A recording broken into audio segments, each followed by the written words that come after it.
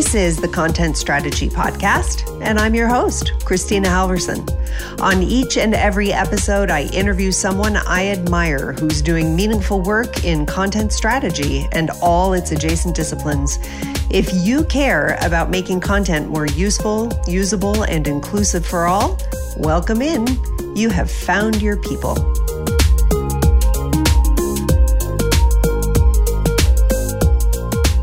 Welcome back, content enthusiasts everywhere around the globe.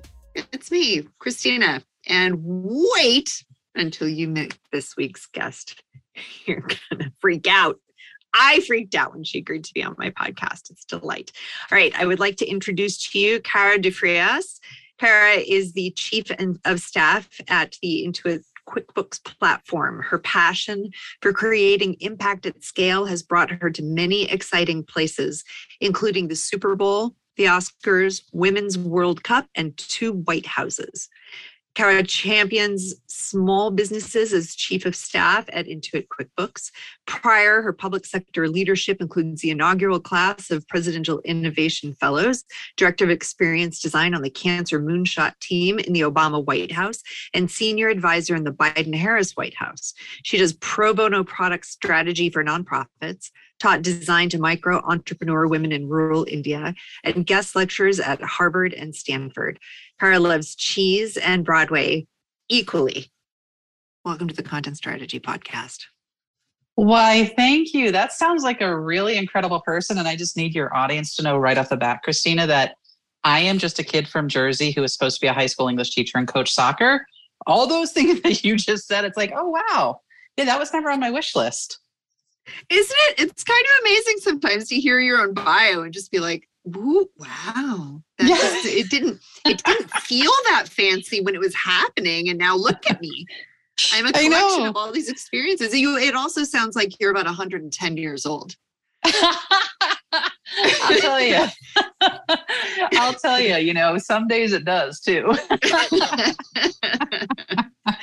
Well, I'm anxious for my guests to hear a little bit about your career journey, because I know everybody now is like hanging on for dear life, waiting to hear. And I'm also excited to talk to you about how and why we know and love each other, connected not only by our love for Broadway, but also our passion for content strategy. So let's start off. Why don't you tell me a little bit about your background and what has happened over the last 110 years? Yeah. So when I was -2, I started out in content, and it's funny. I never thought of myself as a writer. And in fact, in high school, we all in honors English had to write a graduation speech, and they would pick somebody, whoever wrote the quote unquote best one, which when you're 17, what does that even mean? To then deliver the speech at graduation. And so I wrote what I thought was a really awesome speech. It was right on mark at 5 minutes, because the computer program I ran it through said it was a 5-minute speech. But then you had to get up and give it in front of the class. And I gave it in exactly 38 seconds. And so, that wasn't the best situation. But good news is they didn't pick me, so I didn't have to give it. But, then fast forward to college, and I was supposed to play D2 Division II soccer, and I didn't make the team and didn't know what I was going to do all fall. And I was walking through the student center, and I saw a flyer up on the wall for a Brendan Behan, an Irish playwright's play called The Hostage. And I thought, well, what else am I going to do this semester now that I'm not playing soccer? And that's truly what changed my life. I found my voice. I found my presence. I learned how to present and talk and tell engaging stories. And so when I tell people, when our shared love of Broadway, Kristina, there's that great line in Avenue Q, what do you do with a BA in English? And I'm kind of the answer to, well, a lot. You can actually do a lot with a BA in English. So I ended up double majoring in English and theater. And then, coming out of college, I had to finish up 6 credits, and I didn't want to do student teaching because I didn't find it was a fit for me. And so I went to the head of the department and I said, listen, I'd love to do an internship for 6 credits for 6 months at my hometown paper, which wasn't small by any means. It was about 100,000 people circulation, which back then in my, the early 1900s was a really big number. And so I did that. And that's where writing really started resonating with me. I'd written a little for the college paper, but mostly had done sports photography. So I did 6 months as a reporter, as a photojournalist. I mean, I had a byline pretty much 2 to 3 times a week going out on assignment. And that's when I realized the power of words. And I really learned, because it was very hands-on. It wasn't like it was an internship where someone's over your shoulder the whole time. It was really like, nope, go write the story, bring it back, and, we'll throw an editor at you. And, so I learned how to tell a good story, how to get a good hook. And then, when I graduated from Elizabethtown College, a great little small liberal arts college, that is such a hard word to say, liberal arts college in Central PA. That's okay. I can never say operationalize. Oh, I said it. Yes. Oh, hey, take the W, friend. I ended up doing, because I didn't do the student teaching, I ended up doing instructional design, which is just corporate learning and development, for the better part of 10 years. And that's where it really became, I started calling myself an information designer. This was before content designer was like the it term, because it really, to me, was, how do you present information in a way that people can grok onto it, that they can remember it, that they can chunk it. A lot of, when I went into grad school at Penn State, my master's is in instructional design, and it's a lot of adult learning psychology and how the brain perceives things. So like when, in UX, the cognitive burden conversation started coming up in the early 2000s, I'm like, oh, I get what that is.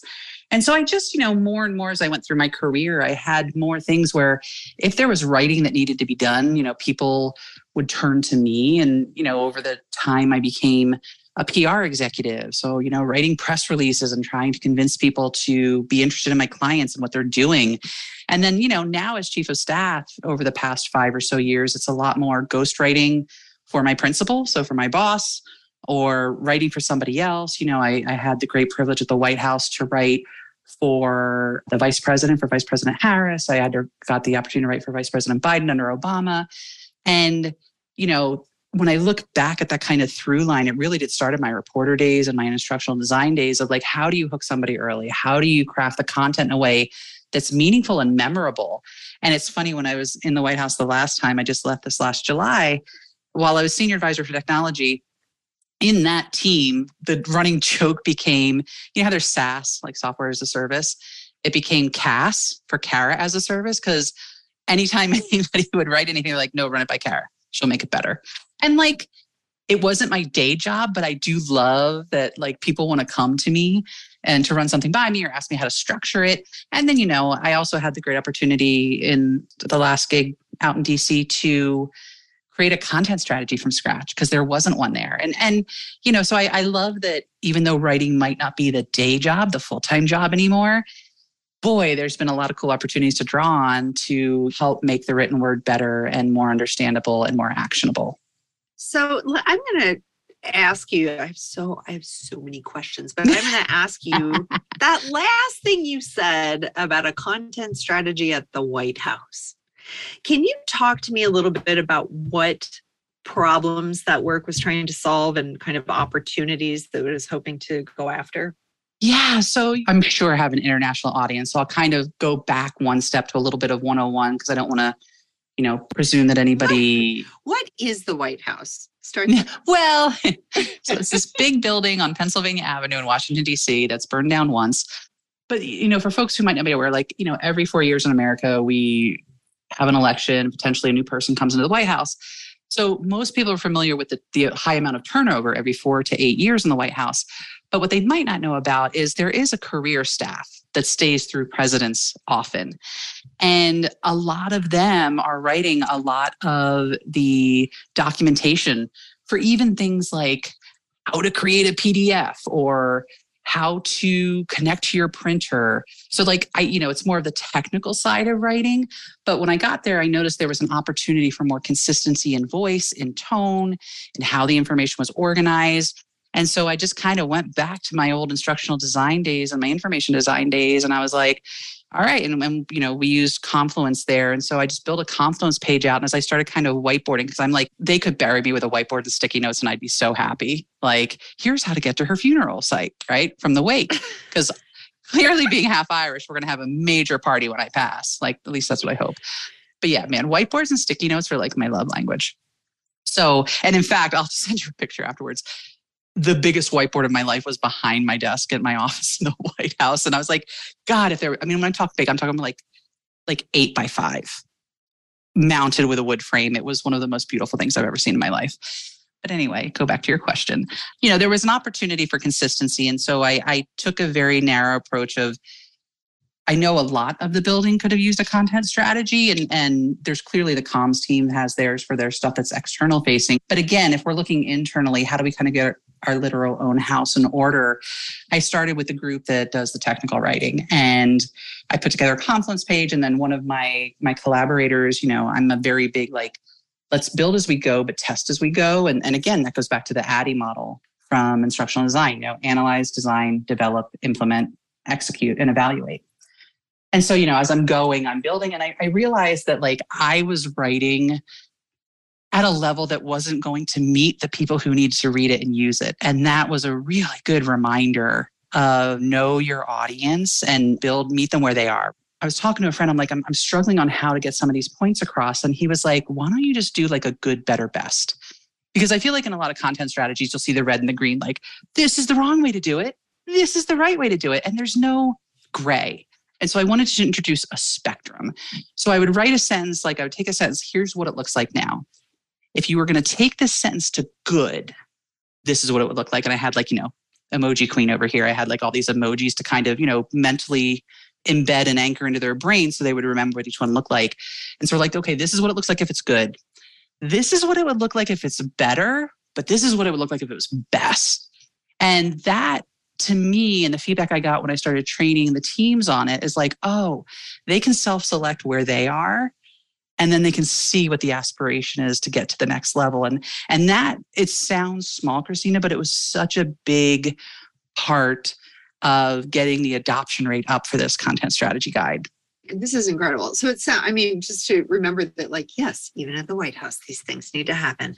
Yeah. So it sounds like the part of the work that you're talking about is almost sort of in the voice and tone, readability, how to structure the content. And that lived online in a wiki format. Is that right? Yeah. Yeah. There was an introduction section on here's what a content style or content strategy is. And there were style guide stuffs here's what the spell out acronyms and stuff. But it really was also, how do you think about it?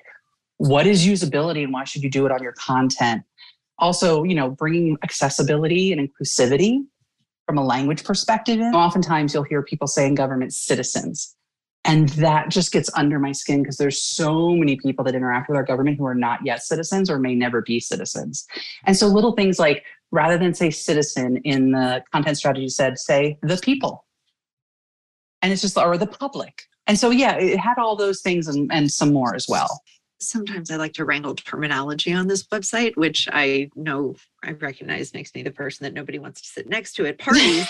But I think that this whole conversation about content within the user experience is so critically important because as the term content strategy sort of spiraled out of control over the last several years, people coming back and anchoring themselves in this phrase content design. I think that part of what's powerful about that is from a content perspective, it helps ground those practitioners in particular within experience design. And that's really the lens through which you're kind of coming at this conversation is how are people who are creating this content, creating it in a way that it's going to be meaningful, useful, usable, relevant, accessible, and inclusive for all the different audiences that need to work with that content. Totally. And it's not lost on me at all that I'm talking about a content strategy that I did with literally the queen of content strategy. So I'm oh God, she's going to call me out for using the wrong word. No, oh my God. No, listen, I actually literally for a client just wrote out content strategy is flexible terminology that requires a differentiator in front of it to help people align on what it's for in the first place. Yeah. So there's marketing content strategy, there's experience content design, there's enterprise content strategy. There's lots of different kinds. It just depends on where and how you're putting it in play. And that's the thing, right? I think because I've been in UX more or less for probably 15, 20 years now. And the way, when we talked about career earlier, quick sidebar, the way I got into UX was because I was an instructional designer at the largest insurance company in New Jersey. I literally stumbled over this team 2 doors over called New Media, and this was 2004. And I was like, what do you do? Because I had just left Hollywood. I had just finished up my year in LA working in entertainment. And I was like, oh, I got to go back to grad school, finish my master's, settle down, get married, all that stupid stuff you're supposed to do in your late 20s, according to society. Well, and, I'm sitting there and I'm like, well, what is new media? And they said, oh, well, we do this thing called usability. And I was like, what's usability? And they said, well, we put the things we're building for the company in front of customers before we launch it to make sure they can use it. And I was like, I'm sorry, what is this geniusness? And so I just walked into my boss's office. I'm like, this stuff sounds really cool. I want to rewrite my job description to be 25% new media and usability, 75% instructional design. He was like, I'm fully supportive. If it's what you have passion around, just make sure you're nailing your day job. And I did. So for the next 5 years, every subsequent job I had, I worked usability, UX into it to the point where I finally in 2009 landed my first official UX job. And that was at Intuit, working on Quicken at the time. And so I'm a big believer in chart your own course, make your own opportunities. And one of the things I've seen in this whole time, to get back to your original point, is we get so tripped up in the design community, capital D, capital C, or design Twitter, or design, LinkedIn, of wanting to call this thing our thing and make it precious. And let me tell you, when you're trying to get career military folks at the White House to buy into a content strategy, you have got to speak their language. And so you have to let go of to your point, is it content strategy for marketing? Is it content strategy for sales? Or is it something that they can relate to? And then they can feel like they're fluent in the language as well. And that's where I've seen the most success. And so I agree with you. I think the terminology is something that we as designers writ large tend to get a little precious around. And I think we'd be a lot better off if we were a little less precious. Yeah, I think that what I see and what I hear so often, and what I have tried to help with as the years have gone by, is folks in the content community who really struggle to communicate value. I just did an interview with Peter Merholtz, and he does org design for design orgs. And so he is working to create, rule team structures and career paths and so on within these organizations. And he just said straight up, the role of the content fill in the blank person is pretty amorphous to me and is difficult to pin down. And I just feel like, and it's ironic because we're content people, but that difficulty in communicating value does, I think it gets in our way, and that we're trying to find exactly the right words versus, to your point, okay, person that I'm speaking to that I need to communicate the value of my work to, what do you care about? What do you value the most? Yeah. What hurts the most? And I'm going to connect the dots for you to show you how content is either helping or hurting that. Yeah. And the work that I'm doing can either solve your pain points or lift you up and make you look like a rock star. Yeah, because who's the star here, right? Who matters in the end? The team that put together the content strategy? Absolutely. I'm team content strategy. Love you all. You are my bread and butter listeners. Love you very much. At the same time, and it's one of the learnings we had under the Obama White House. And this was in the early days, the first class of Presidential Innovation Fellows.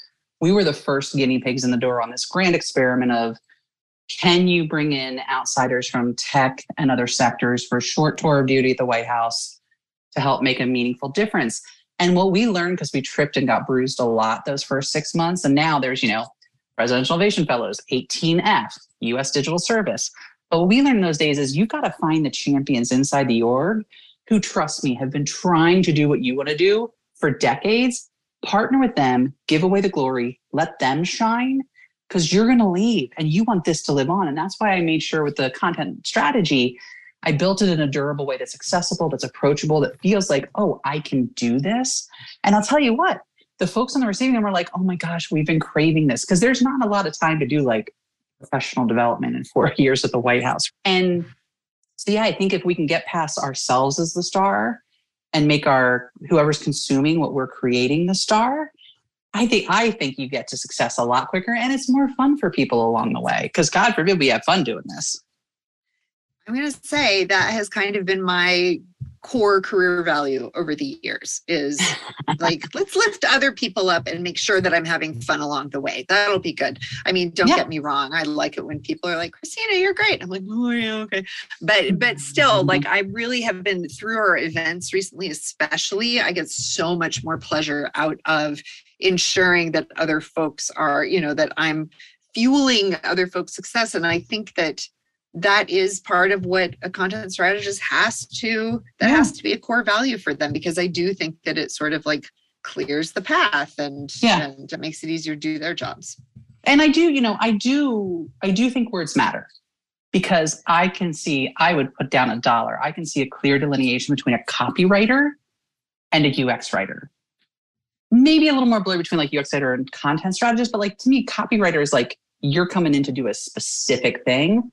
So I do think titles matter, and I do think it helps explain, but I think it's when we get tripped up and stuff where it's like, you know what, maybe just chill a little. Yeah, agreed. Well, and I just think too, the lexicon matters depending on which organization you work for and how they are trying to delineate between copywriters and content strategists and content specialists and content marketing and so on and so forth.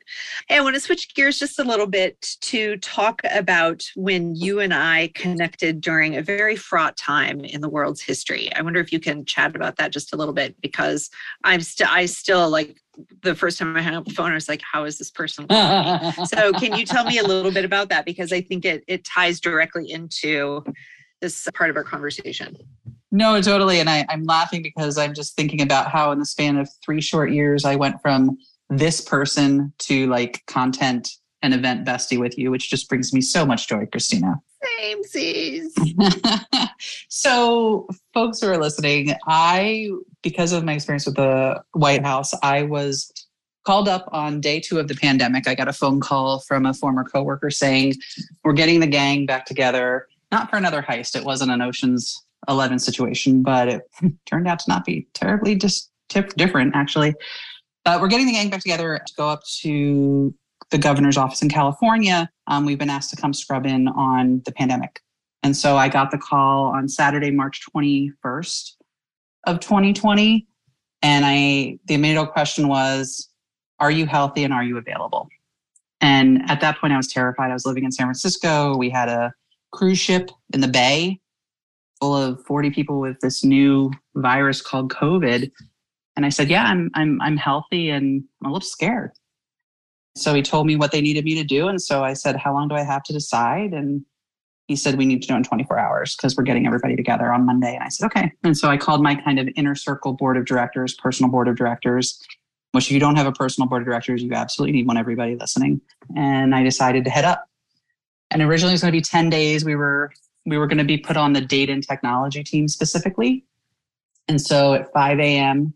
on Monday, March 23rd of 2020, I got in the car, and what usually would be a 3-hour drive to Sacramento was about 90 minutes, if I recall, with COVID traffic. And that started day 1 of 100 days straight of going up to Sacramento and trying to figure out how might we use data and technology to, 1, figure out what all of this is, and 2, help, at least at the time we thought we could stop it, right? 3 years later, it wasn't the way it went, but we went up there. And so I originally had been put on this team to be the liaison between the governor's office and we have this thing called the Big City Mayor Coalition in California, the 13 largest cities in California, and the mayor, their mayor's office, so their chief of staff or senior advisor.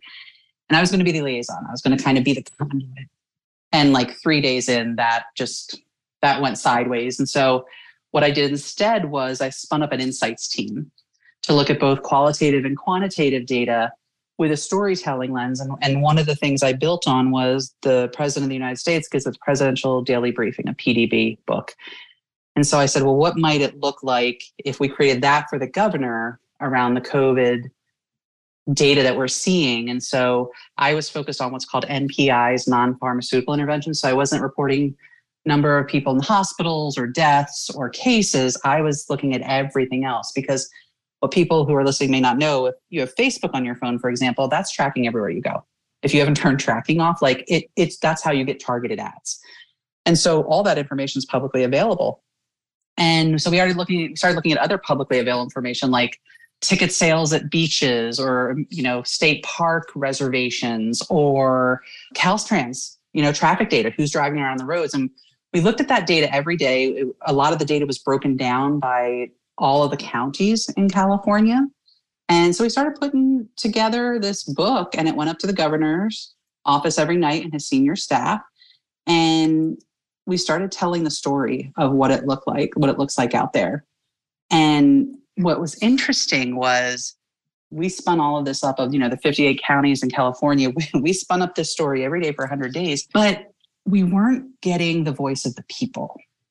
And I didn't quite know how to do that. We were still on the fly figuring out, what does it look like to have a website? So it was covid.ca.gov or ca.covid.gov. And how are we presenting the information? Because people were desperate.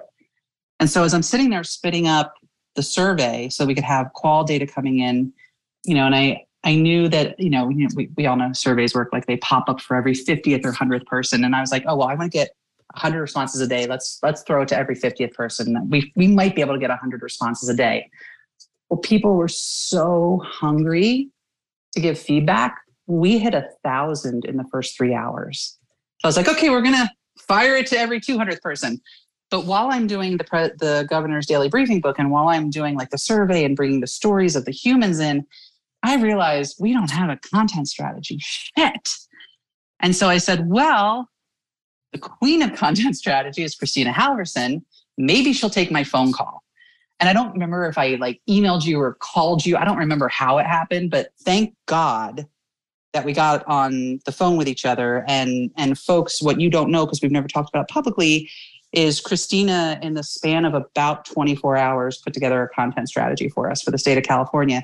And why that is impactful, other than the fact that clearly she is an amazing A+ human being, is everybody. So I was also on a daily call with the digital data and technology teams for all 50 states. And we were sharing best practices right and left. And I was like, hey, here's a content strategy we got from literally the person who wrote the book and is the industry leader in all of this. And she said, you can read it and use it. And it is not hyperbole when I say what a tremendous difference Kristina's unheralded, unknown work made in those first 100 days of the pandemic. And that is how we met. First of all, thank you. I've never heard you talk about it like that, and I'm pretty overwhelmed. I have no memory of doing that. I have zero memory of putting that together, because at the same time, we were trying to convert an in-person conference to a virtual conference when we had never even done so much as a webinar before. And those, and parent to kids who are freaking out at home. And those days are such, maybe I've just blocked them, but I'm so sort of overwhelmed and humbled and grateful to hear you say that. And I think that when I asked you to talk about it, that was not, that was not where I was going with it. I was really interested to sort of understand where the gap was and how you identified this is what was needed and what the outcomes were. But I appreciate, and I now feel like I set you up and you knocked it out of the park, and now I look like a rock star. Well, thank you for joining us for this week's podcast. You can all go home. Okay, bye. Yeah, exactly. That's the thing. It was scary in the beginning, and we were all just trying to do the right thing. And what I really appreciate, truly was you didn't know me from Adam. We have mutuals, but we literally didn't know each other. And I was just hoping that you were going to say yes to even throwing a bone our way. And you really did go above and beyond. And it was so instrumental. And I think it shows, California became the gold star that everybody else emulated for how to get information out in a timely, effective manner. And you never know where the help can come from. So I think the lesson is don't be afraid to ask, especially your heroes, because, they might have time and they might be able to. And it really was instrumental in shaping how we thought. So thank you for that. Again, I did not intend to have you on the podcast and say all of those really nice things, but you're welcome and thank you. And it was an absolute honor to be able to serve. And I am sorry, other people listening to the podcast, I definitely do not have time to do that for you anymore. I can't, but you look back and you think about content and data during the pandemic and during those, the 12 to 18 months where it was such just a constant horrific threat, and the organizations that had it together. I mean, I don't think it's what was the data project that the Atlantic helmed that Aaron Hussein was on. It was like one of the most celebrated, looked to data projects in terms of like what was happening, where it was going. And one of the leads on it wrote a book called The Elements of Content Strategy, Aaron Hussein. Like, I don't think that's a coincidence there at all. Yeah. Well, and it's interesting, right? Because like I happened to be the person they brought in, and like the assignment was never spin up an insights team. That was never. And like, we had a strong narrative in the book every night. Again, the way I laid it out. I'll tell you, one of the lessons learned quickly is because I literally had the pen. It's the same way at the White House. Like, who has the pen? Meaning, who's the one who could ultimately make the change to something? And like for the insights team, it was me. Like I was the buck stop with me for the book every night. And I just remember after one night of sending up the book, which again, we turned around from idea to execution to delivery in 36 hours, the first week of the pandemic. And, I just remember when I got the first batch of results from the qual survey, because some questions I left in to like, I want to see how they change over time. So there was like a Likert scale, but there was a lot of open-ended questions and we read every single comment. And I just remember I put the quotes at the back of the book, like second to last page, and it just didn't feel right. And so I moved into page 3 or slide 3. So the first thing the governor and the senior leadership team read every night was the voice of the people. And that grounded them in the rest of the data they were going to read. And that made a difference. And so I think oftentimes in my experience and maybe in my earlier days in content design and information design, I was looking for somebody else to tell me what to do or looking for permission to do the crazy thing. And now I have enough coins in my bucket and I'm like, I'm moving that up front. Why? Because I want to. Right? So not what we're all hoping for. At some point, get the coins in my bucket.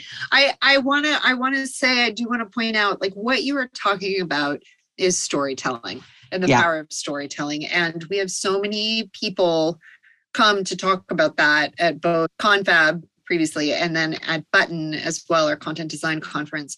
And I think so often people hear storytelling and they're like, oh, marketing, oh, advertising. And in fact, storytelling is such a critical component, sometimes even more so for our stakeholders and the people that we're trying to, help understand our audiences or our business objectives, or going back to what we were talking about, our value in the workplace and in the work that's done. And I just think that being able to develop those superpowers, you can have tremendous impact like what you're describing, although hopefully it won't be in another pandemic because we don't need any more of those. And that's an excellent point. And I always say it's the narrative. Right? Because I think storytelling, people can sometimes write off as woo-woo, but when you talk about a narrative, people get it. And that comes from, working on the Oscars, working on the Emmys. I did an NBC DreamWorks pilot that I got to see, from start to finish and how they developed the story and how they broke the story and how they refined it. And to me, and I say this, I just gave a talk at my undergrad last week, like I put so many stories in that talk because I said, no one's going to remember a lick about what I say, but they're going to remember the stories. And that's the truth, right? And so how, as content strategists, are we weaving narratives and stories into the work we're doing? We are just about out of time, which I received feedback from my last podcast guest that I need to let these go longer. So I'll look into that for the season 7 or whatever season it is next. I don't know. I've lost count. I wonder, before we go, if you couldn't tell us what is getting you up in the morning these days. What are you super excited about? The first thing that comes to mind when you ask that, Kristina, is Ted Lasso. You want to talk about good storytelling, good narrative, something that just makes you feel good about life and good about yourself. I love that show. It brings me so much joy. And then, living in San Diego, I get to do my walks along the cliff every day. I'll be 48 in June. I'm one of those people, I don't care if you know how old I am. And I've had a life well lived, and I'm grateful where I am right now and what I'm able to do in my life. And that's a nice feeling. Thank you so much for gracing me and our listeners with your amazing, wonderful presence and stories. I so appreciate your joining us today. Thank you for having me. It was an absolute pleasure.